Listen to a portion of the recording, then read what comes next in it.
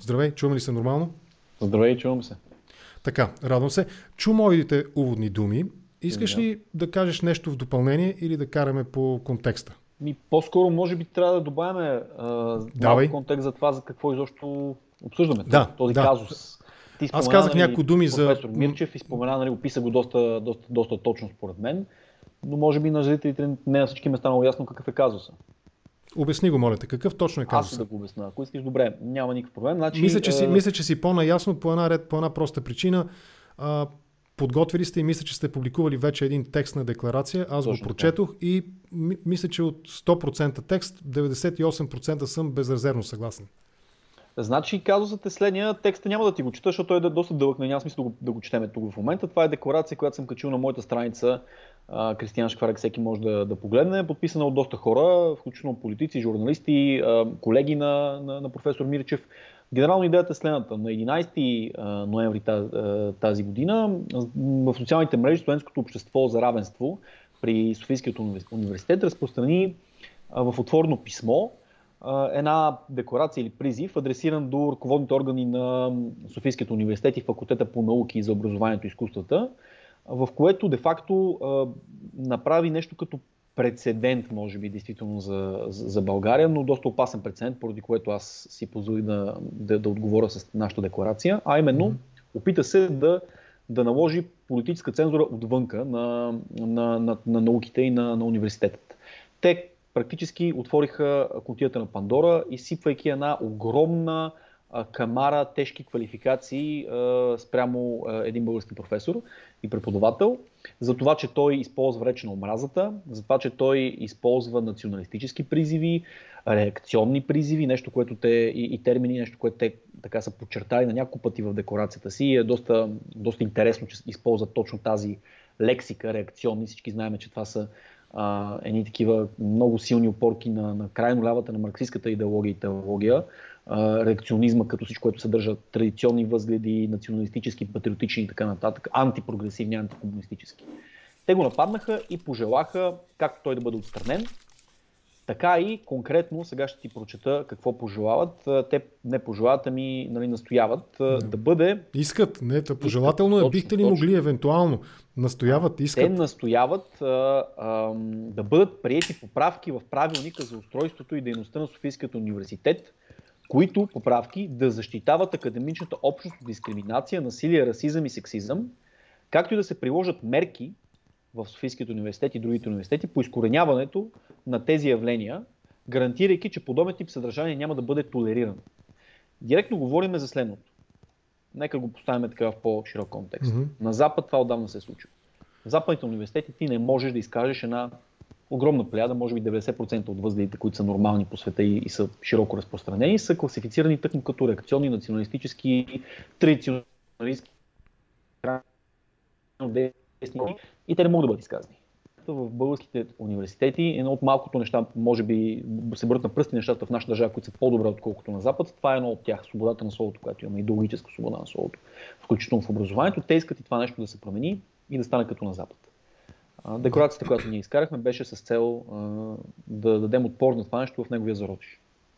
Добре. Аз още един парадокс, докато те слушах, още един парадокс си спомням и се сещам. И то е, че същата тази общност, която в момента възстана срещу думи на Мирчев, може би ще трябва да ги обсъдим, ако може да извадиш конкретни цитати, свързани с нещо, което той е казал, което пък е повод за реакцията срещу него. Но парадоксът е следния. Значи, виж колко интересно се получава. Когато един преподавател в думите му им заприличат на нещо, което е свързано с нацизма, с фашизма и така нататък, те реагират светкавично. Но когато един друг преподавател, Токушев, нали така се казваше, който е бивш агент от Държавна сигурност, беше конституционен съдия, който се изказа в защита на този съда, какъв беше? Народния съд. Народния съд. Защита на Народния съд, оправдавайки го, буквално оправдавайки го, не оправдавайки го идеологически. Вижте, сега времената бяха такива, а оправдавайки и като юридическа институция, като юридически инструмент го оправдаваше. сякаш тези хора се бяха снешили и аз не чух никакви много такива разпалени, нали, уволнете го, махнете го, с малко изключение, и това са хора, които общо взето принадлежат към нашия политически спектър на мислене и на приемане на така, усещане на света. Какво конкретно от думите на въпросния професор аз си поставих за цел, изгледах, той има 5 или 6 качени, нали, лекции по 1 час и нещо в YouTube канала му, така се и казва. Как му беше първото име на Мирчев? Михаил ли беше? Михаил Мирчев, точно така. Да. Всеки, който иска, може да отиде да ги изгледа, да види. Нали? Изгледах една, пуснах си втора така по бързата процедура. Трябва човек да се слуша внимателно, но кои негови думи според теб или тези възпали тази част от студентството? Тези организации, тези хора не са се, аз ще отговоря на това, но те не са снишили или са замълчали, когато става въпрос за крайно леви и за марксистски възгледи, които се преподават в университетите. Не, напротив, те това активно го подкрепят. Те нямат срамът да се снишат един вид за нещо, което, айде тук, нали, така лицемерно ще си замълчим. Не, те активно го подкрепят, тъй като генерално идеята на тези организации, конкретно на обществото по равенство, но и не само, е нашето университет, както казах, да заприличат на Запад. Тоест в тях не в тях да липсва политическа или политически некоректна говор и мисъл, напротив, да са пълни с нея, но крайно лявата такава. Те нямат проблем с това, да речем, един професор да изсипва най-възможно тежката марксистка диалектика, да говори за класи, за класовото унищожение на определени групи хора на база класа, нали, разбира се, не никога на база раса или нещо от този сорт, макар че Маркс, впрочем, и за унищожението на определени раси е говорил и етноси, но не, нали, те конкретно марксистската крайна екстремистка идеология напълно я подкрепят и напълно са окей това нещо да се разпространява. Те имат проблем, както си казват, с дясната, с реакционната такава. Следователно няма как според мен да очакваш, когато някой говори за Народния съд, те разкочат. Или когато говори за колко е прекрасно комунистическата революция. Или когато описва обществото на база класи. Тогава те това ще го подкрепят. Проблемът на тези общества, на тези крайни марксисти е обратното. Антимарксистската, антикомунистическа, няма да кажа реакционна или националистическа, тъй като те използват тези термини да обхванат всичко срещу тях, включително ако то не е такова. Ако то, да речем, е просто либерално или демократично, или реакционно, автентично такова. Те всичкото ще го опишат като реакционно и като крайно дясно и като неприемливо или расистко. Конкретно това, което те са визирали, аз сега чета на телефона ми, съм изкарал тяхната декларация. Те, да речеме, в кавички са сложили, са цитирали, че професор Мирчев е говорил за неща като вълна от бежанци. Това са го сложили в кавички. Няма ли вълна от бежанци? Разбира се, че има вълна от бежанци. Сега какъв е тогава проблема? Проблема не е ли в интерпретацията? Те са сложили в големи, впрочем, в големи капслок бежанци, както и няколко други думи, за да ти така привлекат вниманието към определени неща, които те намират за нередни. Не може да говориш за вълна от бежанци конкретно.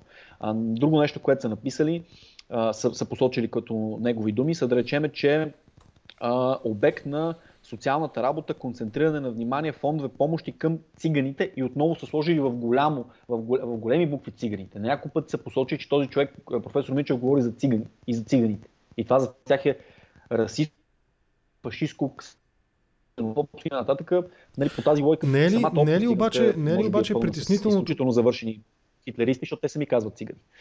Не е ли обаче това, което ги притеснява, не е ли неговата интерпретация? Доколкото аз проследих, нали, острите поляризираните мнения за и против, става дума за негови тези, свързани с това, че на определени етноси той приписва някакви по подразбиране, тяхно подразбиране, неверни, негативни характеристики. Например, стереотипи и характеристики. Точно така, да, например, говорил, написал отново аз ги цитирам тях, това, че циганите имат по-висока раждаемост от българите. Това е едно от нещата. Това не е ли истина? Статистическа истина, не е ли? Не става про за истина. Говориш за хора, опитам се да разбера каква е причината. Значи, ако аз кажа, примерно, че коя нация е с по-добра демография от българската? Някаква. Поляците по-добра демография или? Не, поляците имат най-лоша демография в Европа. Чудесно. Значи, ако аз кажа, българите имаме по-добра демография от поляците, означава ли, че аз съм расист и зова поляците да бъдат натикани в концлагери? Да. И сега изключително в обувките на дявола. Да, и сега аз влизам в ролята на един човек от общество за равенство и ти казвам, че да, това значи, защото ти защо раздели хората на поляци, на българи, на някакви други. Хората са преди всичко индивиди и класи. опресирани и опресиращи. Това е, нали, постмодерната диктовка за света, която разделя само хората на опресори, потисници, така да го кажа по-български, и потискани. Защо говориш за българи и поляци? Защо говориш камо ли пък за етноси вътре в една държава, като всички са граждани? Това, че има фундаментални разлики между тях, ти не трябва защо го споменаш. Ние сме спорили с теб. Спорили сме по отношение на концепцията етническа или гражданска нация, нали, като говорим за държава, примерно американския модел на нация. Тяхната нация е We the people of the United States. Нали, всички латиноси, сега да го кажа жълти, сигурно ще звучи расистски, но азиатци, афроамериканци и така нататък. Всичките те, нали, независимо от света на в този червенокож вече е опасна думичка. Вожда на червенокожите. Значи вожда на Native Americans. Проблема. Да, няколко пъти настъпих пътиката. Но спорили сме по този въпрос. Аз съм по-скоро привърженик на концепцията за гражданската нация. Тоест всички граждани на дадена държава, които имат паспорт, това е, нали, нацията. Това са гражданите на тази държава. Да, дори има ценност, има разделение между латиноси, бели и афроамериканци. Официално такова. В смисъл тези данни се взимат. И федералното правителство също може да каже, да речем, че има по-висока раждаемост в определена, да речем, след латиносите, отколкото сред чернокожите. И това няма да е расизъм. Следователно няма не виждам причина да е расизъм. Да бъде преследван. Но аз искам да върна към друго нещо темата, защото дори професор Мичев да беше казал нещо лошо и да беше казал нещо неприемливо. Аз съм сигурен, че ако му разгледаме, нали, всички възможни, откакто започнал кариерата си, ако те са записвани лекции, се ще намерим нещо, което и аз и ти няма да се съгласиме. И аз не желая да заставам напълно и на 100% за просто един човек, с който не знам цялото му творчество. Аз за това го описах като парадокс. Много неща, които няма да се съгласиме. Да. Аз не съм съгласен с едно пето, второ, трето от това, което той казва, и с друго. Обаче ние няма да отидем и да настояваме този човек да бъде свален. И няма да отидем да настояваме да се отваря вратата, да се отваря кутията на Пандора за този тип отвратителна инквизиция политически коректна в нашите университети. Така че това да се концентрираме, той какво е казал, не е толкова релевантно, колкото това, че се отваря кутията на Пандора. Да станем като на Запад. Да станем много затворено и следено изкъсо от академична и интелектуална гледна точка общество.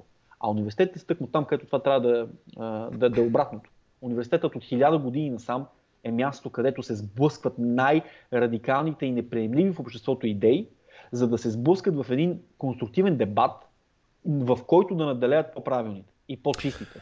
Това с Явор Сидоров разговарях и той точно това обясни, доколкото аз го разбрах и запомних, разбира се, като основен проблем на съвременната историография, че тя не можа да преодолее наследството, пак повтарям, аз така го разбрах, на комунистическата историография, т.е. не минахме през процес на оценка на това минало, нали, положителна теза за, теза против, нали, теза, антитеза, и от сблъсъка на тези две идеи да се роди нещо синтезирано знание, да го кажем така, което да бъде предадено по-нататък. И дори посочи нали, Полша като положителен пример по отношение на нация, която има ясна антикомунистическа позиция. Нали, това има своят много дълбок исторически корен и така нататък. Нали, примерно Катина е може би най-последния, най-ярък пример, но да не тръгваме в тази посока. Аз искам да питам нещо друго. Къде е тази граница? Значи, едно е да кажеш, нали, циганите имат висока раждаемост, което вероятно статистически може да бъде проверено и потвърдено. Но къде е границата, отвъд която вече ти започваш да говориш да започваш да говориш расистски, примерно, вменявайки на цели социални групи, етнически, малцинствени, по какъвто е било признак, да вменяваш колективна вина. Тази група е криминогенна по дефолт, по подразбиране. Защото подобни изказвания чуваме примерно от Каракачанов, да речем, Валерката Симеонов, нали, политици, които всички ние познаваме. Те не минават ли също тази граница? Разбираш ли какво?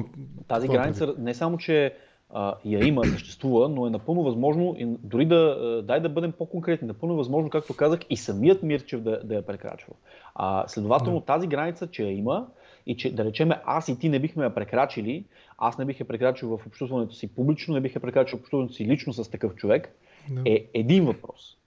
Въпросът, хора, които я прекрачват тази граница и прекрачването и генерално, трябва ли да бъде позволено в академичните среди и да бъде оборвано с дебат, или трябва да бъде забранено и изкоренявано по някакъв начин отгоре, е друг въпрос. Аз мисля, че критерията е... има тази граница 100%. Тя е много важна. И най-малкото в едно възпитано общество тя не се прекрачва просто поради причината, че да речем е грозно, наистина да кажеш някакви такива неща. Но знаеш ли моя личен критерий? В академията това нещо не трябва да се смачка по този начин. По начин, по който те искат. съгласен съм с това, ще поговорим точно за това, може би разговор върви вече към така наречените safe space, микроагресия и така нататък. Моят личен критерий при подобни теми е доколко твърденията могат да бъдат доказани. Примерно сега следа с интерес заявките на Тръмп, че изборите в щатите са тотално фалшифицирани, откраднати, както той казва, но няма да говорим за това, не ми е това целта. Ще разговаряме тепърва, може и с теб, ако искаш, но в друг епизод на Контракоментар. Тоест, ако кажеш един етнос, една етническа група, една малцинствена група по някакъв принцип определена, без значение какъв, е криминогенна цялостно сама по себе си, тя е вредна за обществото, това нещо трябва да бъде много ясно доказано с някакви конкретни научни методи и статистики. Ако това не е така, ако просто поред причини, културни и така нататък, техните културни различия се разминават от общоприетото, примерно за нас като нещо допустимо, например високата раждаемост, ранната раждаемост и така нататък, ние не ги приемаме. Но ако за тях това е естествена категория, разбираш ли? Да. Тогава вменяването на колективна вина е това, според мен, което различава демократично мислещия човек, дясно мислещия човек от левия, този, който е за колективни над индивидуални права и така нататък. Не е ли такъв случай? Напълно прав си и въпросът обаче тук вече опира до това. Ние отново казвам, искаме ли да цензурираме, да речем, да кажем, че е ляво, колективистко и ляво е, да речем, да се говори по това начин за цели групи. Ние искаме ли да цензурираме включително лявото в академията? Или пък да речем някой друг ще каже, то е дясно да се говори за групи и за такова, искаме да цензурираме дясното. Напълно си прав, аз лично ти казах, че от тебе, например, не очаквам да кажеш такова нещо. Аз, примерно, не би го направил, най-малко, защото ще бъда блокиран във Facebook. Не за друго. Научихме се, да. Но целият ключ към този дебат е, едно мнение, дори ако не е доказано, едно мнение, дори ако те повечето не е, впрочем, в тези хуманитарни науки не са доказани и трудно се доказват, но дори ако не е напълно подкрепено, то как плаща човека, каква е цената, която плаща, за да го изкаже. Цената може да бъде, той ще бъде разбит и направен за посмешище в дебат, интелектуален, включително в самото му работно място университета, и ако казва глупости, които са очевидно недоказуеми, ще стане за посмешище, неговата репутация ще пострада и тогава ще почне да се подготвя по-добре. Или другия, и това е начин за регулация в академията от 1000 години насам. Или другият е 1984. Другият е едни доносници, буквално доносници, защото ние в момента говорим за хора, които са едно към едно като принцип на мислене и на работа, на подхождане с тези от държавна сигурност. Едни доносници, които дебнат кой е казал нещо, което не е окей, според тяхната идеология, пишат декларации, пишат доноси, пишат сигнали и цялата академия започва в някакъв момент да трепери от това нещо, да се притеснява. Всеки започва да се автоцензурира, защото не знае кой може би е в лекцията му и ще пусне такъв донос. Да, това този е като във Фейсбук. Във Фейсбук, да. Разбирам те напълно, че ти не искаш, както и аз не искам да се изказват мнения, които са неподготвени, глупови и така нататък, но за Бога трябва да има свободата в академията да се изказват дори такива мнения. Защото когато няма, сплъзва един страх сред всички. И плъзва страх, който като в едно тоталитарно общество обзема включително хората, които казват искрено верни неща. Защото знаеш ти много добре от следейки западните университети, че се стига до там да се цензурират напълно верни и доказуеми неща. Да, ще стигнем до там. Аз не случайно се опитах да дам, докато слушам, да дам примера с Фейсбук, където вече мнозина, включително и аз, много внимателно обмислям думичките си, не да се предпази от това да се инкриминирам, ако напиша нещо за теб лошо и ти решиш да ме съдиш, а за да не попадна в цензура. Примерно, ако опиша, да речем, една хипотетична ситуация, как вчера, тя не е хипотетична, тя е реална, как вчера паднах с колелото и кажа нещо лошо за педала на колелото, нали? Най-вероятно статусът ми ще бъде цензуриран и аз ще бъда блокиран за 3 дена, нали? Няма да има контракоментар, защото съм написал нещо с онази думичка, която за мнозина може, нали, да прозвучи хомофобски и да наруши тяхното сигурно сейф пространство, нали? И да го изтъкуват като изблик на микроагресия. Има един въпрос от Пешо Стачката, Петър Якимов, който ни гледа в момента. Искам да го коментираш това нещо. Той пише нещо смислено и иронично към нас, че Мирчев направи активно мероприятие, за да влезе в публичността и ние всичките клъвнахме, нали, и се подведохме по него и се намесихме в семейния скандал сред комунистите. Така ли е това? Напълно най-вероятно второто е така, че това е за мен, според мен това е семейен скандал между комунистите, абсолютно. Мирчев си е от старата школа комунисти, той си е буквално тези в горното ляво квадратче, както казваме на политическия спектър, той си е от тези такива байтошовисти, все пак за БСП, на БСП е бил кандидат, нали, аз и ти нямаме практически не споделяме почти никакви възгледи с него, а тези, които му донасят в момента са новата генерация комунистчета, това са либерал-комунистчета, прогресивни, западни и така нататък. Този скандал е такъв, той е вътрешен между комунистите. И искам да задам аз следния контравъпрос, нали, контракоментар, ето контравъпрос.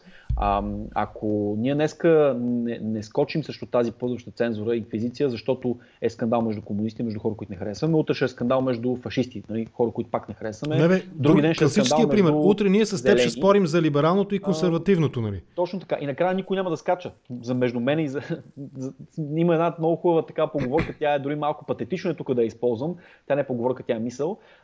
Нали, един автор беше написал доста хубав за нацистска Германия. Първо дойдоха за социалистите, аз не казах нищо, защото не бях социалист, после дойдоха за евреите, аз не казах нищо, не бях евреин, така нататък. Накрая дойдоха за мен, нямаше кой да каже нищо. Окей, днес ще дойдат за комунисти. И аз няма да кажа нищо, защото не съм комунист и защото не съм от ДС. Утре ще дойдат за някой друг, за втори, за трети и накрая като дойдат за мене, защото съм казал във Фейсбук или някъде друга на нещо, няма да има кой за мене да скочи. Това ми е идея. За това скачам сега. За човек, който не харесвам, с идеи, които не харесвам. Защото утре няма да има кой да скочи за мене. Още нещо имаше в неговите думи. Мисля, че беше свързано с процента на евреите в българското общество, които по спомен, не искам да му вмена думи, които не е казал евентуално, нали, защото днеска цял ден общо взето от телефона се опитвам да следя новините в тази връзка, че те имат много силно влияние в обществото. Има ли връзка или прекъсна? Да, мисля, че прекъсна връзката. Сега ще се опитам да възстановя връзката с Кристиян. Може би някой му звъни в момента. Моля ви да изчакате буквално, може би минута, по-малко от минута, разбира се, за да възстановя връзката с него, тъй като най-вероятно някой му звънна на телефона или на скайпа, и което пък прекъсна връзката между нас двамата. Опитвам се да се свържа и да възстановя връзката с него.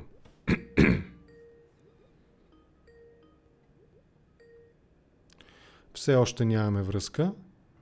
Уви. Така.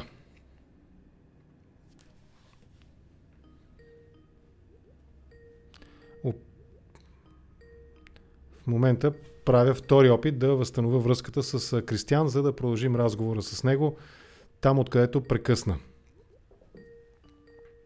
Искрено се надявам, че си е платил интернета и че не са му отрязали кабела. Да го предадат на вторични суровини, защото метала, от който са проводниците, освен ако не е с оптика, разбира се, е ценен и скъп. Така, чуваме ли се? Прекъсна връзката. Чуваме ли се са? Да, прекъсна връзката. Може би някой ти звънна. Пропадна интернет. Да, точно говорих, че се надявам, че си платил, само секунда да те добавя. Или точно говорих, смъкнали мене. Виж как точно говорим. Да, или че някой за цензура, изведнъж бум, нали, точно като го кажеш това нещо изчезва. Не беше. Или че някой от тези специфични групи, които обсъждаме, не ти откраднал кабела, примерно, защото кабела може да бъде предаден на вторични суровини. Това, което исках да те попитам, беше свързано с да продължим разговора в тази посока. Едно негово твърдение, мисля, че с евреите беше свързано, че са 1% или някакъв процент беше посочен от българското общество, но са много влиятелни. Сега, аз си задавам един въпрос. Ако това е негативно, ако това е расизъм, ксенофобия, фашизъм и така нататък, тогава ние не можем да обсъждаме геополитическите въпроси. Например, това, че в Иран има страшно много арменци, пък Иран подкрепя Азербайджан, нали, в кризата с войната с Армения. Това, че щатите по-скоро имат неутрална позиция, нали, подкрепят деликатно, без особено желание, сякаш, нали, една от страните или няма значение това. Пък, нали, арменците в щатите също са, нали, малцинство, но имат много силно влияние в Америка. В България също. Арменците също са много добре представени в обществото. Трябва ли да споменавам един от най-видните банкери в България, нали, който е арменец? Сега, ако аз кажа, арменците в България са малцинство, но имат много силно влияние в политическия живот и във властта, това ще бъде ли расизъм в крайна сметка? Да, контравъпросът по-интересният е, защото те, левите, и точно тези хора като Сдружение за равенство, могат да говорят за това, че да речеме белите са еди какъв си процент в Америка или в Англия, обаче еди какъв си процент в ръководните позиции.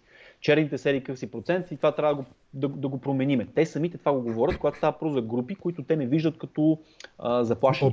Обаче, Кристияне, те казват, тези малцинствени групи не са влиятелни, те нямат влияние в обществото, трябва да им се даде повече влияние. Докато подобните тезите, които биват атакувани, са, че тези групи имат силно влияние. Значи, лошо е да нямаш влияние и трябва да имаш. Като отимаш влияние, вече става лошо, че имаш влияние. И тогава какво? Не баш, защото ето, примерно, като станеш толкова влиятелен, както източноазиаците в САЩ, ти знаеш, че това са една от групите, които имат най-малък процент в обществото, а са на топ процентите като заплати, като позиции, като менеджери, една от най-успешните групи, особено индийците и източноазиаците, не е проблем. За тези хора не е проблем, защото това все пак продължава да бъдат източноазиаци, а не бели.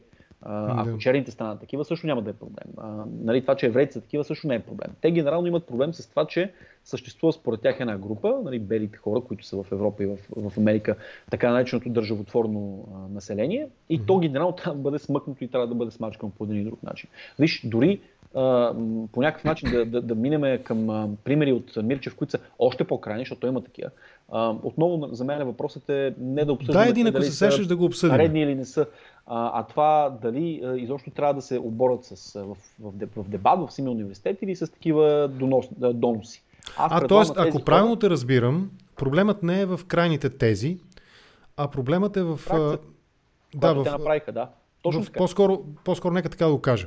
Проблемът с крайните тези, радикалните тези, не е в усилието те да бъдат оборени с аргументи, а проблемът е, когато се опиташ да наложиш политическа опресия, политически натиск, нали, върху тях и да заглушиш, да запушиш на хората правото, нали, да изразяват дори радикални, дори крайни тези. Но тук ще задам въпроса с комунистическата и нацистската идеология. Цял свят нацизма е отречен и мисля, че в огромния процент от държавите, поне тези, които аз знам, ще ти се размина, нали, много трудно, ако проповядаш открито нацистска идеология. Докато обратното, в същата тази част от света, комунизма няма никакъв проблем. В България той е забранен със закон, но има един такъв либерален спор, да го кажем така. Дали трябваше да бъде забранена комунистическата партия или трябваше да бъде оставена и по силата на демократичните доводи, нали, да преодолеем, да преболедуваме тази болест, нали, детската болест на демокрацията, или както и да го кажем там иронично, или каквото и да се опитаме да кажем. Ето това също е част от този разговор според мен. Изобщо трябва ли да се използва политиката, политическия инструментариум, а именно законодателството и държавната репресия, срещу свободното изразяване на тези? На тези и на идеи не. Значи, аз съм така екстремист или адвокат за свобода на словото, като изключвам, разбира се, нещата от сорта на, нали, клевета, финансови измами, обида и този тип личности на нападения. Но щом се отнася за идеи, за политика и за идеология, аз съм напълно на мнението, че не просто, че трябва, нали, това нещо да бъде свободно, то трябва да бъде защитавано тази свобода. Ще ти кажа защо. Ще мога да се аргументирам дори като от гледна точка на мен и тебе като антикомунист. Аз не желая да правя тази комунистическа идеология нещо интересно, нещо екзотично и нещо такова забранено за младите, особено като ние го преследваме по този начин. Напротив, аз искам да им дам пълната свобода да си изкажат тезите открито в обществото, защото това на мен ми дава пълната свобода да имам къде и по какъв начин да разбия тези тези. Ти не можеш да говориш и да проповядваш успешно антикомунизъм, ако няма някой човек, който да проповядва комунизъм, за да мога да му разбиваш тезите. Ако ти просто седиш в една екокамера, никой никъде не говори за комунизъм, защото е забранен. Че то ще изглежда смешно дори ти да бориш комунизъм, който не се вижда никъде и не се чува никъде. Нека има хора, които излизат и изказват малумни тези за диалектически материализъм на Маркс, които да можем лесно да оборим публично. И следователно да не се крием от нещо, като по този начин му придаваме една сила и една важност, която то не би трябвало да има. Ако ти си уверен в своите тези, ако ти си уверен, че комунизмът е една идиотщина, няма да се страхуваш от това той да може публично, максимално публично да се пропагандира. Защото това ще ти даде на тебе свободата да го отборваш също толкова публично. Добре, а защо заглавието за днешния епизод го взех от текста на декларацията, която, пак повтарям, в нейната цялост от 100%, може би с 98% от нещата съм безкатегорично съгласен. Някои неща бих ги обсъдил преди това, нали, или след това, или в някой епизод, ако изобщо има нужда да ги обсъждаме, но те не са съществени, те не променят същността на нещата, нали, основата. Това са детайли, фина настройка, което, нали, да не го коментираме това. По-скоро това, което исках да те попитаме, защо използвате този израз, именно новговор, нали, което ясно е, това е препратка към Оруеловата 84-та.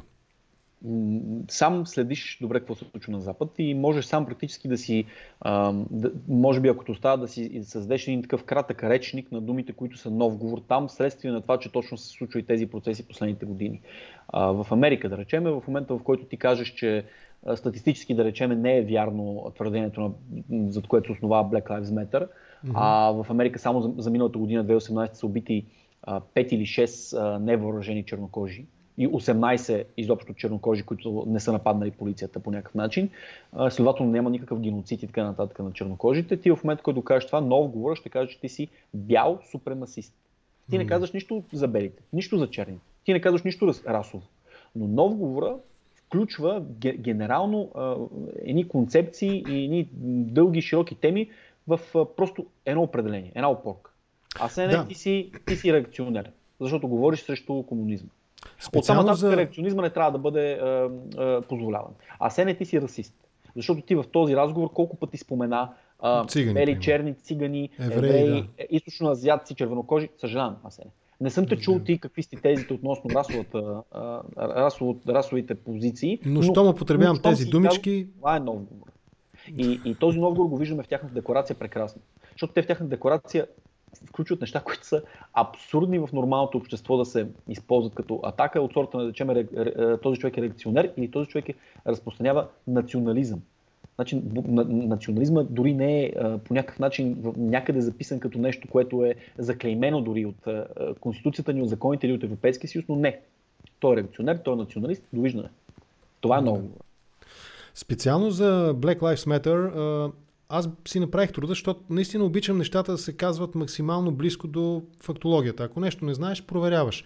Има статистика, мисля, че на ФБР беше тази статистика, не съм 100% сигурен, даже я бях публикувал в профила си във Facebook, според която наистина процента на престъпленията е значително в полза на белите, т.е. белите извършват много повече престъпления, въоръжени престъпления, насилие срещу полицията и така нататък, отколкото черните. Статистически данни са това, нали? И в този смисъл, когато мотивираш едно, иначе може би справедливо искане, а именно за предразсъдъците или за липсата, как да го кажа, по някакъв начин предразсъдъци срещу една или друга група, обществена група, без значение дали по етнически, по религиозен, по сексуален, по какъвто и било принцип, когато именно ги окрупниш, колективните права над индивидуалните. И когато използваш неверни твърдения, фактологически, статистически неверни данни, тогава нещата вече започват да излизат извън контрол. И това, което всъщност искаме се да продължим на там разговора, от този новговор, нали, да минем към какво всъщност се цели по този начин. Аз не приемам аргумента, че ако аз кажа нещо, с което някой не е съгласен, нали, той трябва задължително да поиска в средата, в която ние общуваме, да има такива правила, че той да се чувства сигурен. Или да се предпази от моята микроагресия. Примерно, какво би могло да бъде микроагресия? Да речем, казвам, ти с тая тъмно-червена блуза днес си се облякал и ти да кажеш, той му обвинява в комунизъм. Е този порочен цикъл на логически връзки, които си изграждаме. Микроагресия, че използва той. Да, или пък че използва той. Да. Тебе ти с той, с тя или с някой друг това също, да идентифицираш. Това е микроагресия, извинявам се. Това не е ли... Това е още по-добър пример за микроагресия. Когато откажа, примерно, да се съобразя с твоето предпочитание как да те наричам. Нали, кажеш, искам да ме наричаш Фикус. И аз кажа, няма те наричам Фикус, ще наричам господин Еди кой си. Само за това, че те определям полово с господин, вече край. Вече това е агресия, която ти трябва да избягаш някъде. Но това има своя идеологически корен и може да доведе до някакъв, и то вече на много места по света, води до някакъв конкретен резултат. Това как би го коментирал? Напълно прав си и този резултат ние го виждаме от няколко години вече в няколко държави.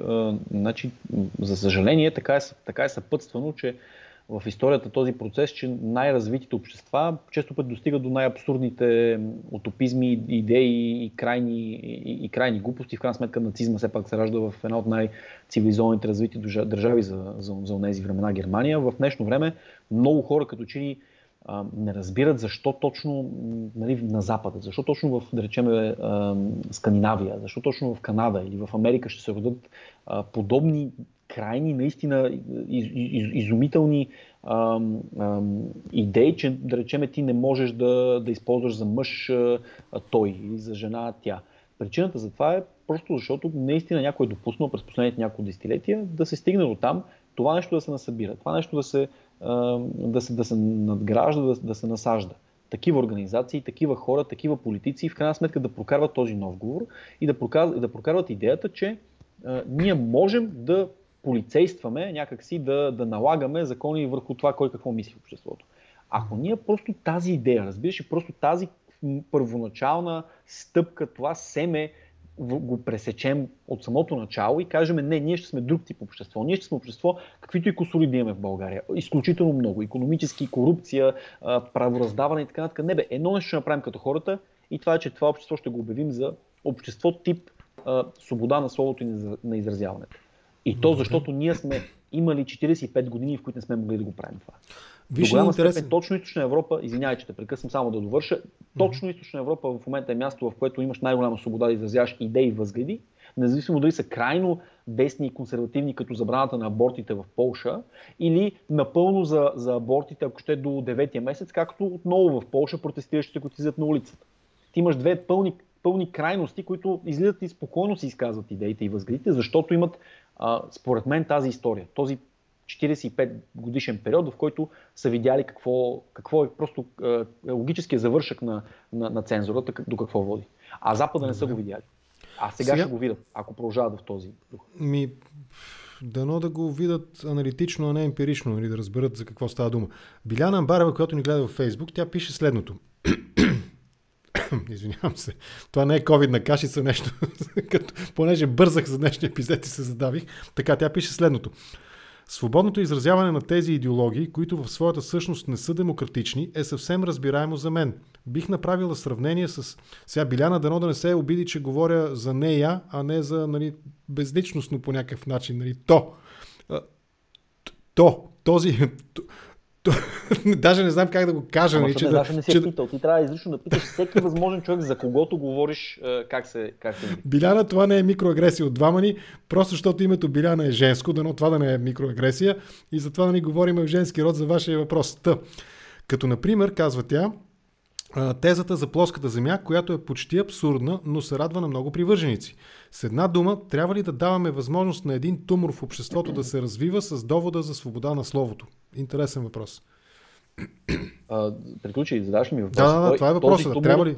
Да. Този тумор, нека да ми обясни как няма да се развива, ако ние, да речем, в откритото общество го цензурираме, при положение, че вече в епохата в информационната технология, практически начинът, по който предимно точно в Flutter тази идея за плоското общество се разви, тя се роди и се разви, беше в интернет. И в едни такива затънтени участъци на интернет, в които ти дори не можеш да стигнеш през повечето време случайно да попаднеш там.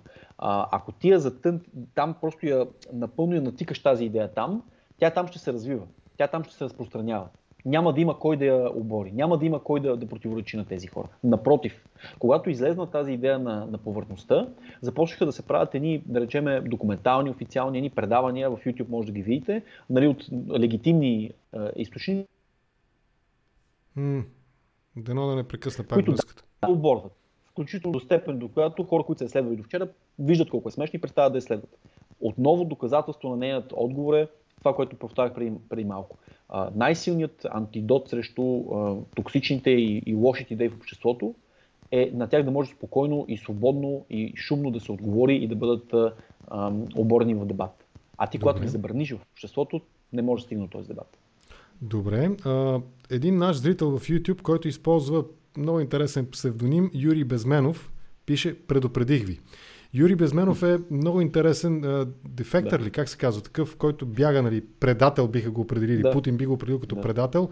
Той е на ФБР, говоря глупости, ФСБ щях да кажа, на КГБ, офицер от КГБ, който неговата функция в КГБ е била именно да дезинформира и да манипулира общественото мнение на Запад. С операции на КГБ се свързват примерно твърдения, че и то, даже то е проследено, има документални филми, проследено е примерно твърдението, че ЦРУ пуска вируса на спин. Нали? С подобни неща се занимава съветската пропагандна машина под шапката на ФБР. На ФБР. Защо ФБР ми е в главата днес? Под шапката на КГБ. На КГБ. Той пише: предупредих ви наистина безмено в една поредица от интервюта в Щатите, нали, на английски, предупреждава точно какво ще се случи днес и няколко пъти казва, че вече е прекалено късно. Нещата вече са на последната фаза, а вие в момента анализирате първата фаза. Нали. Така разсъждавате върху механизмите, нали, на тази дезинформация, а тя вече е в сила и тя вече промени обществото ви. Нали, парафразирам го, нали, синтезирам неговите думи, но това е посланието му. Но има въпрос към теб от Емил Соколов. Сега ще го прочета. Сигурно се познавате с него. Не съм чул. Той учи история в Великобритания. С него съм направил няколко епизода, също един или два епизода имам, нали, на Контракоментар. Аз го определям като дясно мислещ човек. Емо ни гледа в момента. Емиле, задавам въпроси. Той пише: Асене, вчера Кристиян написа под мой пост, че всички тези на Мирчев са верни и правилни. Може ли да уточни какво е имал предвид? Да, значи го направих, впрочем. Всички тези, които визираха, които са посочени с тези болт, тези капсул в тяхната декларация. Тезата, че да речем циганите имат по-висока раждаемост, тезата, че тези общества са, тези групи от хора, които идват в Европа, са класифицирани като бежанци, има вълна от бежанци, той беше написал нещо, включително Мирчев, за близкоизточните култури, за африканците. Аз съм напълно съгласен с тези неща. Аз, да речем, съм горд с това да се определя като реакционер, националист и крайно десен, следователно аз нямам никакъв страх и никакъв проблем да кажа, че тези за мен са напълно верни.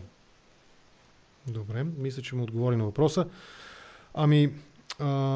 Още малко да поговорим в тази посока.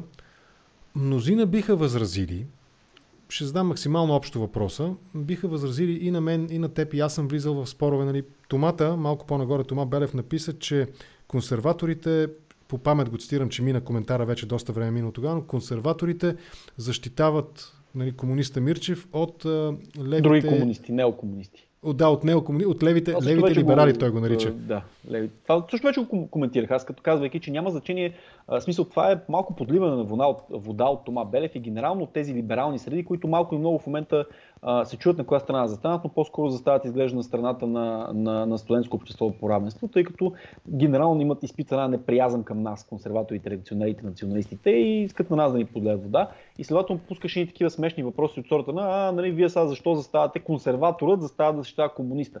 Да, консерваторът ще защити и комуниста, и нациста, и исламиста, и всякакъв друг човек, който бива подлаган на нещо, което самия консерватор не желая да бъде подложен, а именно в случая брутална идеологическа цензура. Исламиста или мюсюлманин имаш предвид? Че малко... Не, исламиста, защото мюсюлманина няма причина. Нали? Мюсюлманин обикновено човек, който вярва в Корана. От какво? Чакай. От какво един консерватор би защитил един исламист? От какво би го защитил? Аз казах генерално, не само исламиста, ами изброих всички възможни крайни гадни идеологии, с които съм съгласен. Аз не съм съгласен с исламизма и с ислама генерално, но бих защитил тяхното право да си изкажат, да речем, в университета тезата. Отново казвайки, защото това на мен най-много лесно ми отваря вратата да я оборя тази теза публично. Разбирам те. Ето още един коментар. Пешо Якимов, Пешо Стачката. Здравей, приятелю. Благодаря, че проявяваш интерес и че следиш днешния епизод. Той казва следното. Тезата, че циганите имат по-висока раждаемост, е абсурдно да е вярна, защото е непроверима. Не съществува такава статистика от много години. Мирчев го използва с пропагандна цел. Как би го коментирал? Това не е въпрос, но как би коментирал тази контратеза? Нещо, Мирчев го използва и до там и заби, но предполагам нещо каза с пропагандна цел. Да, с пропагандна цел, да. Мирчев го използва с пропагандна цел, да. Добре, нека господинът или който бил друг, защото това може да е напълно вярно, аз няма да защитавам тезата на Мирчев, да обори тази теза на Мирчев или отивайки в университета, или поканейки Мирчев на дебат, или написвайки статия срещу Мирчев. Ако чуеш, че Мирчев или някой друг казва нещо, което е невярно, цитирай го в една статия, направи на пух и прах неговата теза, направи смешен самият автор на тези твърдения и я разпространи максимално публично тази статия или каквото е било друго, този труд. Обори го. Това ми е идеята. Защо аз да трябва да защитавам на Мирчев тезите? Аз защитавам правото на всеки да си изказва тезите публично, включително в университета и следователно да бъде правен за смях, когато тези тези са неверни. Това защитаваме. А не да пускаш доноси срещу Мирчев, защото така нещо, което не е вярно.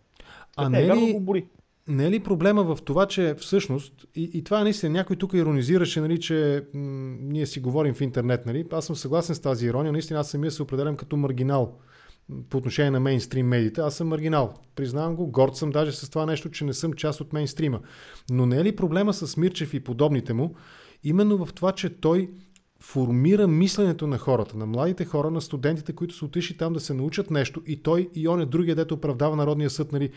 Те формират следващата генерация, следващото поколение, което ще управлява тази държава в крайна сметка. Голяма част от тях ще влезат в политиката и във властта. Докато ние с теб, нали, тук можем да си спорим, можем да се подкрепяме взаимно, можем каквото поискаме, да се караме и да се псуваме, но ние ще си останем отвъд границата, ще си останем маргинални. Че е така, точно. Колко гледани има твой клип?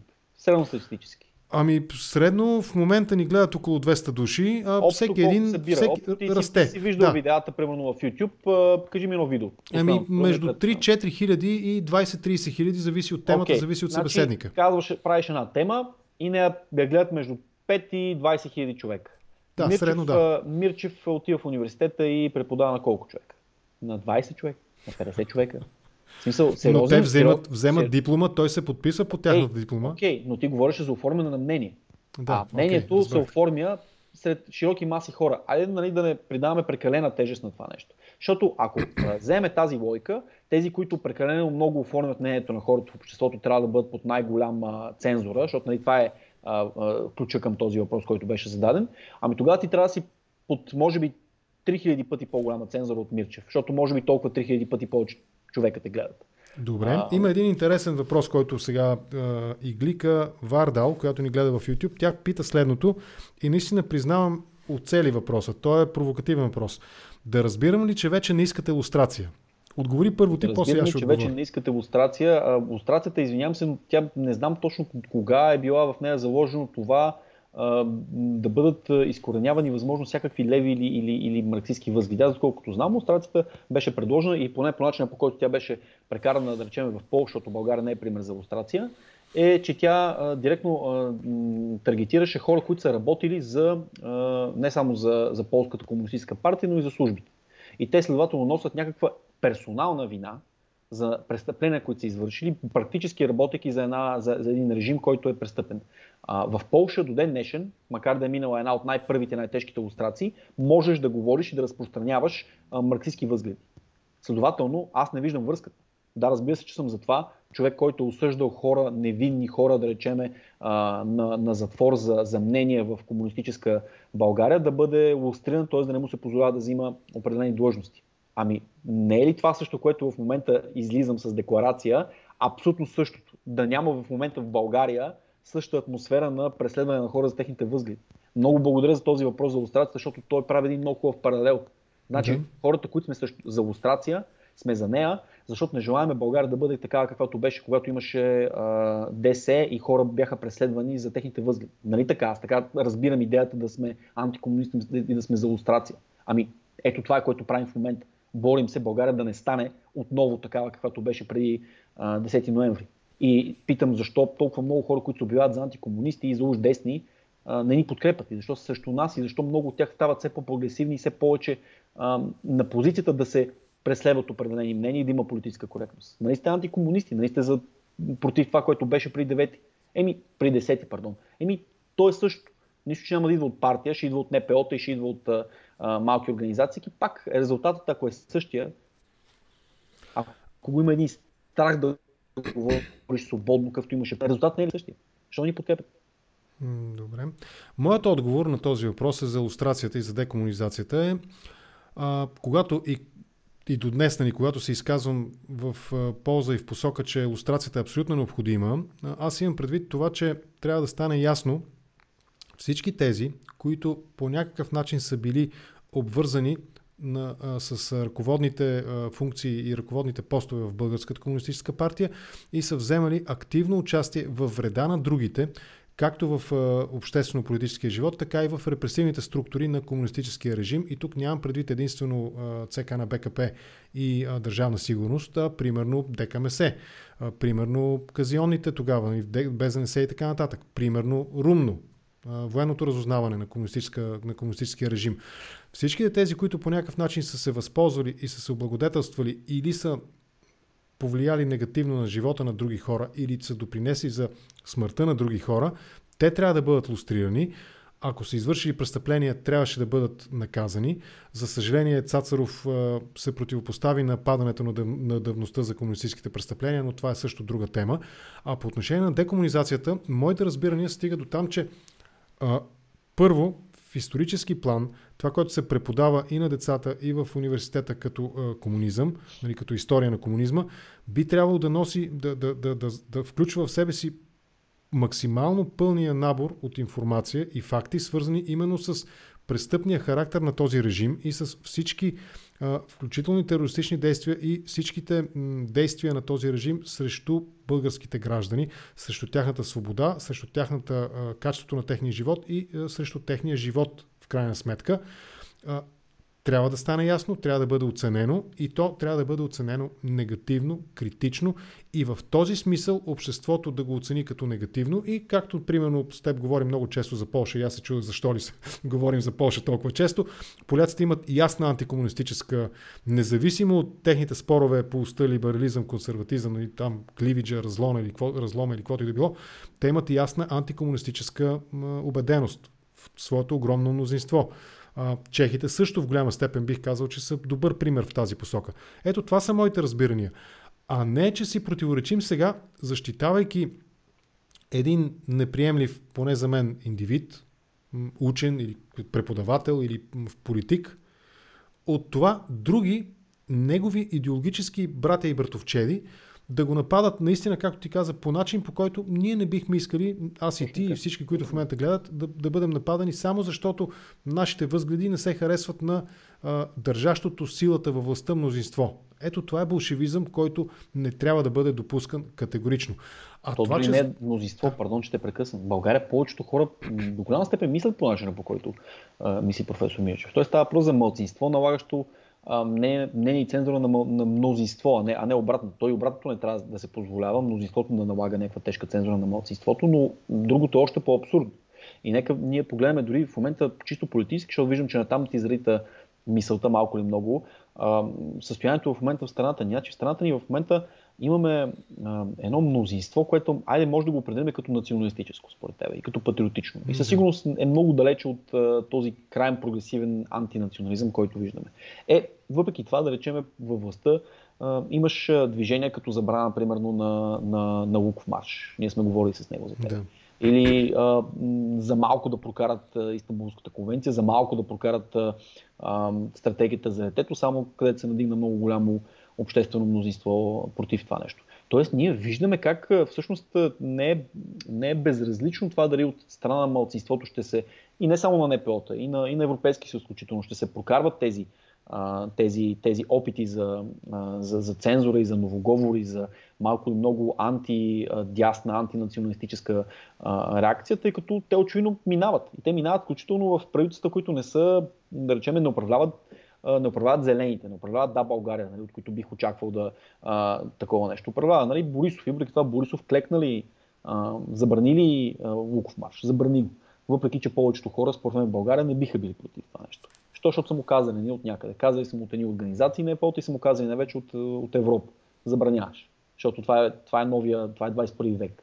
Вече не може да сте националисти, не може да имате такива маршове. Като в Полша, примерно, където имат за марша на независимостта след няколко дена. Вие няма да бъдете такива. Не внимайте, няма да бъдете като Орбан, като Качински, ще бъдете други. И когато властта да плъзне по тази плоскост, да се плъзне по прогресивната плоскост, да започне да цензурира отново, както е правила преди 10 ноември. И ние това се опитаме да спрем в неговия завърш. Толкова е просто. Добре. Има една поредица от въпроси. Нека да не ти ги спеста. За това, че много се изразяваш пламенно срещу комунизма, пък аз мисля, че ти не си член, но те пишат хора, които не следят на видеото в момента. пишат, той е член на партия, за ВМРО става дума, която е оглавявана от агент на ДС. Член ли си на ВМРО или просто беше издигнат с тяхната листа? Не съм член на ВМРО, но напълно нямам проблем дори да бъда окачествяван като такъв, тъй като не само, че им симпатизирам и че им бях в листата от гражданската квота на евроизборите, но и като представител, нали, на официално, аз ръковода представителството на ЕКР за България. Това ми е официалната работа, де факто с това занимавам. Кои са в ЕКР от България? ВМРО. И работя изключително близко, изключително добре с евродепутатите от ВМРО, Ангел Джамбазки и Андрей Сабаков. Този въпрос ти ми го зададе. Забравя, защото имах много... Не, помня, но може би нови хора гледат. Дълго и на широко и аз го помня, правихме с теб един разговор точно преди европейските избори, точно на тази тема, но... Казах за Красимир Каракачанов и това Отговори сега, защото сега те питам. Впрочем, ние тук що повдигнахме този въпрос и аз изказах позицията, макар ти да не усети, че за него говоря. То не беше за него, но генерална позицията беше, че хора, които носят персонална вина за това, че са съсипвали животи на други хора по време на престъпният режим, че са доносничили за тях, че са ги вкарали в затвора, че са ги репресирали, трябва да понесат своето наказание. Аз за Красимир Каракачанов такова нещо твърда, че всеки, който може да влезе и да погледне официално, което имаме като данни, няма. Този човек не е съсипвал животи, той не е писал доноси и това, което той е правил, няма абсолютно нищо общо с целият ни разговор тук и с целият ключ към илюстрацията, именно това, че искаме да накараме ни хора да си понесат вината за това, че са наранили някого. Когато някои от тези хора, които в коментарите ме питат това нещо, влезне и прочете всъщност за какво става въпрос, всъщност каква е дейността, не само, че могат да се очудят, но могат и да, нали, така, парадоксално да вземат да го харесат повече. Когато разберат хора, особено националисти и патриоти, които са силно вярват в българската кауза в Македония и които силно мразят това, което едно време Югославия правеше в Македония и югославските служби правеха в Македония, те и продължават да го правят, просто са вече сръбски служби, а не югославски, могат да се очудят много приятно всъщност каква е била дейността на Каракачанов. На темата за Македония посветих два контракоментара. Тук може би мненията ни се разминават в известен смисъл по отношение на това каква трябва да бъде българската политика, официалната политика на България. Аз в момента ти да получиш забрана да говориш, защото мнението ти се разминава. Аз ще си наложа за... Аз искам да ти бъде ударена сега една декларация, че ти не можеш да говориш, защото... Че аз съм македонист и от баш или там, какъв беше термина? От баш съм си, утре ще пусна декларация срещу теб от общество но аз ще си наложа първи забрана, защото не съм планирал разговора да втече в тази посока. Да. Но има един интересен коментар от Любо Лазаров, който ни гледа в Фейсбук. Иска ми се да го обсъдим с теб това нещо. Да. Между другото, 1 час разговаряме. Искаш ли да приключим или, защото, нали, контракоментар няма крайна граница, крайна точка? Може. Окей, добре. Та Любо Лазаров пише: здрасти, Любо, благодаря за въпроса и благодаря, че гледаш. Мирчев, казано накратко, разпространява путлеровата пропаганда в Софийския университет, точно както Баева и подобни или прочее. Свободата на словото е възможна извън режими, които я изключват, каквито са национал-социалистическите и пост-интернационал-социалистическите. На това как би отговорил? Само буквално ми прекъсна за около 5 секунди.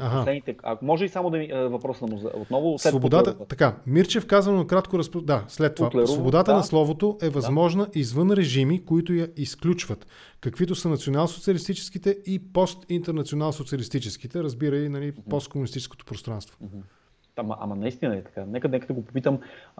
В момента според него Великобритания или Канада какви са? Фашистски ли са или са национал-социалистически или комунистически режими? Не, те са очевидно либерална демокрация, нали така? Свободата на изразяване, включително на изказване на напълно верни неща, не просто е под въпроса, е напълно премахната за определени теми в тези общества. Тоест, това оборва идеята, че само определени тоталитарни режими, ето той ги избори, са склонни да стигнат до там да премахват свободата на словото. Не е вярно. И в напълно либерална демокрация може да се стигне там. Така че какво правим? В смисъл, да забраняваме, вече почваме да вкарваме и либералната демокрация в кюпа и хора, които не я проповядват, също да ги преследваме. Защото те проповядват идеята за общество, което в крайна сметка... Което в крайна сметка и прекъсна. Общество, което в крайна сметка също достигна до цензуриране на определени възгледи, е Швеция. Като напълно либерална демокрация. Престанете да добавяте към списъка с политически системи и идеологии, коя идея поредно ще цензурираме. Защото ще достигнем така до един много дълъг списък в една сметка. Не, просто правиме като поправката в Американската конституция за свободата на словото. Просто не можеш да цензурираш и да преследваш хора на база на техните възгледи, какво трябва да бъде обществото или религията, или културата, или нещо друго. Правиме тази елементарна поправка и оттам нататък, ако не ви харесва какво говори, ако мислите, че той разпространява путлерова пропаганда, отидете, оборете го, направете го за смешен, станете вие професор, напишете статии и така нататък и така нататък. Това е отговор. Това е отговор на едно нормално общество, което не желае да залитне по една плоскост. Добре. Нека да видим дали има други въпроси. Така, имаше въпроси свързани с либерализма. Защо аз твърда, че той е дясна идеология? Ще цитирам Благовест Боюклиев, което според мен е показателно. В либерализма на централно място е сложен индивида и неговата свобода, лична свобода. Според мен това е една от основните отличителни характеристики между левите, тоталитарните и диктаторските идеологии и режими.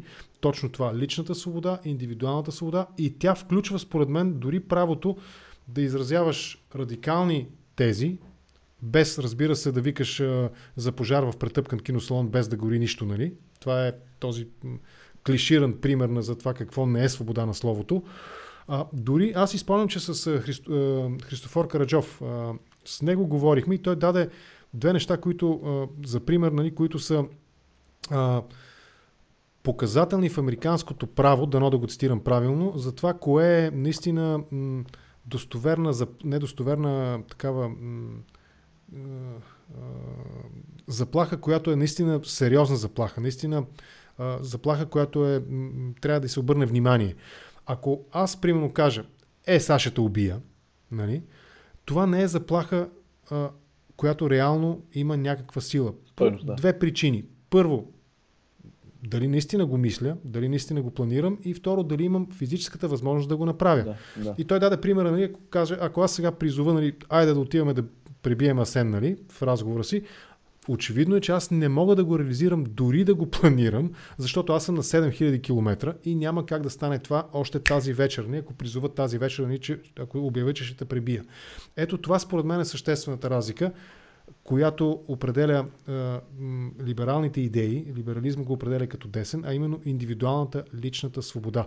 Но не на цената на всичко, разбира се. И може би този разговор, ако вървим към неговото приключване, именно за това става дума в този наш разговор. За предела, отвъд който вече нещата не са свободни, не са демократични, не са либерални, не са изобщо адекватни от политическа гледна точка за обществото.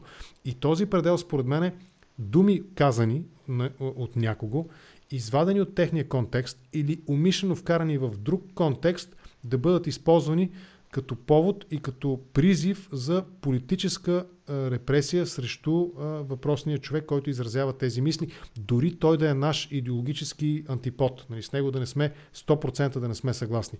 Това ли е смисъл на нашия разговор? Само с едно малко уточнение, че всъщност аз съм напълно окей с това, дори да е позволено на тези хора да призоват към тази политическа разправа с него. Аз не желая да цензурирам самите доносници, нека те да си пускат тези доноси и тези декларации. Аз желая да не бъдем общество, в което тези доноси и декларации биват чути и тези хора биват послушани и следователно този човек бива уволнен, премахнат или вкаран в затвора. Тоест аз дори не желая да цензурирам, защото ти, нали, каза, че може, нали, да дадем свобода до там, докъдето вече не се призовава, да речеме, до такава цензура. Не, дори призива за такава цензура трябва да е позволен. Аз дори на тези хора на студентско общество по равенство не желая да им взема свободата да изказват тези мнения, че според тях трябва да бъде уволнен този професор. Не бе, нека си го изказват. Няма да им запуша устата. Ама не желая той да бъде реално уволнен след това или някой друг като него заради тези, поне не заради тези нали, неща, защото това вече ни пусне по плоскостта. Тоест, дори призоваването за това да бъдем общество, което не ми харесва, аз съм склонен да толерирам. Ти си склонен да прекъсна? Действия. Нека да правим разлика между действия и думи. Разбрахте. И може би именно в подкрепа на това, което обсъждаме сега с теб, Борис Асенов, който ни гледа в YouTube, пише следното. Това е моментът, в който се вижда кой наистина се тревожи за свободата на словото и кой обича да я развява като флагче, но не и да я защитава, че даже и да се оказва срещу нея. Каква ирония.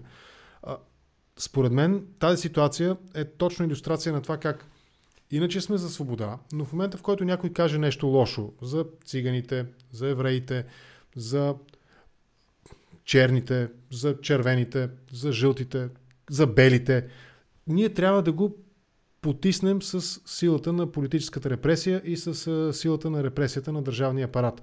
Ето това вече не е свобода и това не е демокрация и това не е ляво или дясно, а това е потисничество. Същото това потисничество, срещу което тези, които най-много викат, нали, и защитават правата на как ги казвате, нали, на опресираните. Потиснатите, същите те са готови светкавично да използват същия този инструментариум срещу хора, които са различни по убеждения от тях. Аз ще му добавя още нещо на човек, който е коментирал. Всъщност това е момента, най-точният момент да видим кой наистина е за свобода на словото, поради още една причина много важна. А именно това, че когато някой в крайна сметка каже нещо лошо и му скочат, тези, които го защитават, винаги са от неговият кръг. Да, склонни са веднага зелените, ще скочат да защитат друг зелен. Демократите друг демократ от репресия и от потисничество и от цензура.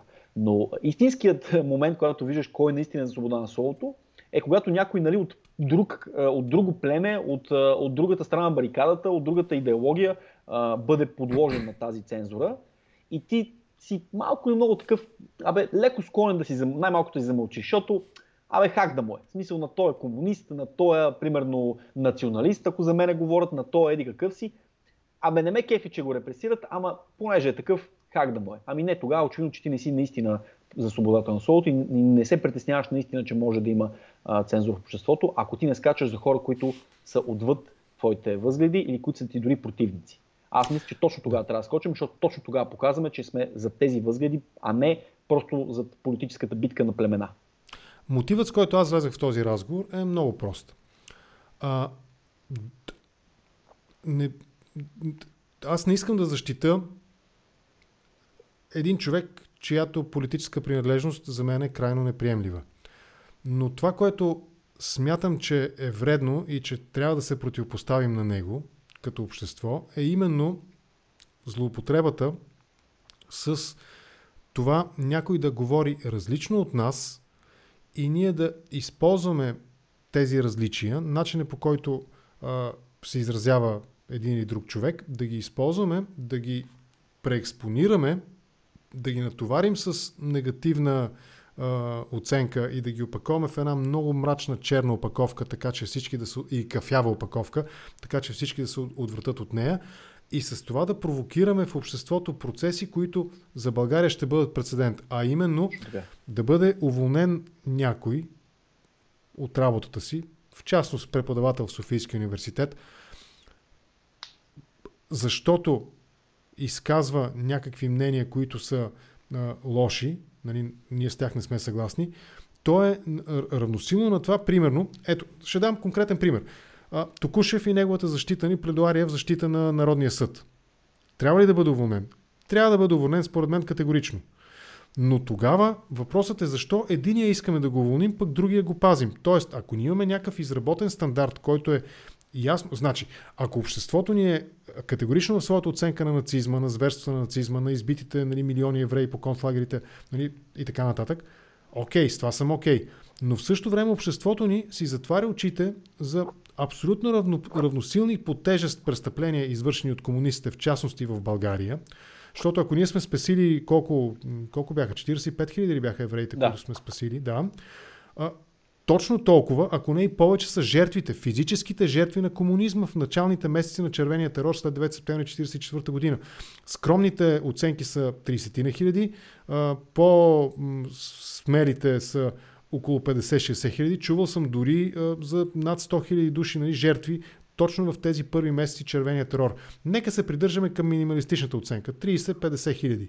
Абсолютно равносилно е. Значи спасили сме 45 хиляди евреи, но комунистите са изтребили 35-40 хиляди души. Без, че те го възприемат като престъпление от лявата политика, има другата от дясната. И защото за тях фашисти, комунисти, нацисти и така нататък са действия. Следователно, те никога няма да застанат против цензурата на някой, който говори, да речеме, за Холокоста или за евреите, но винаги ще застанат в защита на някой, който, да речеме, защитава Народния съд. Защото това е тяхно нещо, това е тяхното поприще. Тук става въпрос за превземането на академията, на университетите от едни открити заявени комунисти. От леви хора. Така стана на Запад. Така ще стане и у нас, ако по някакъв начин не му се противопоставим. Следователно, там е корена на това, което ти казваш. Защо, да речеме, за Народния съд никой няма да скочи, че го защитава. Аз ще скоча, ако някой защитаваше Холокост. Впрочем, Мирчев не е защитавал Холокост, следователно това не е напълно еквивалентно, нали, като пример да ги сравняваме. Но това е причината. Защото тези хора не крият факта, че те са комунисти, че те са леви. Те не го крият. Да, самия Фори Караджов, с когато разговарях също по подобни теми, той даде пример с един свой колега, професор-преподавател, който, нали, според мнозина в неговите среди е определен като, сега да не се изхвърля, но като такъв крайно десен в своите убеждения, да речем, но той не е уволнен. Той си преподава, има негативизма към него го има, критиката към него го има, но той си преподава, има си там форум, общува си с студентите, общува си, нали, с професорите. Ето го пример, ето го положителния пример. Ако от едно общество, което казваме, че е жертва, прекалено много е жертва вече на този процес, някой цитира Безменов по-нагоре, нали, цитира го и нали, помниш го този момент. Ето ти един положителен пример. Ние ако уволним този човек, ще покажем, че също сме даже по-далече от спрямо Безменов в процеса на дезинформация, от дори Америка. Ако ние това нещо го направим. Кристиян Шкварек, благодаря ти за този разговор. И аз благодаря много. Това беше. Сега ще изключа от видеото. Продължавам малко сам. Ако искаш, остани да слушаш. Ако не, прекъсни връзката. Лек вечер ти пожелавам. Благодаря ти. Според мен беше важно да обсъдим тази тема, да разберем тези, които ни слушаха, как пак да повторя, около 200 души, които ни слушаха, да разберат позициите, от които мнозина подкрепиха тази декларация с имената си и с подписа си. Аз, както казах, подкрепям почти изцяло текста с много малки детайлни, фина настройка неща, но като цяло съм абсолютно съгласен с тази посока, с тази декларация, защото тази посока е вредна и опасна. Благодаря ти. Лека вечер. Благодаря. Лека вечер.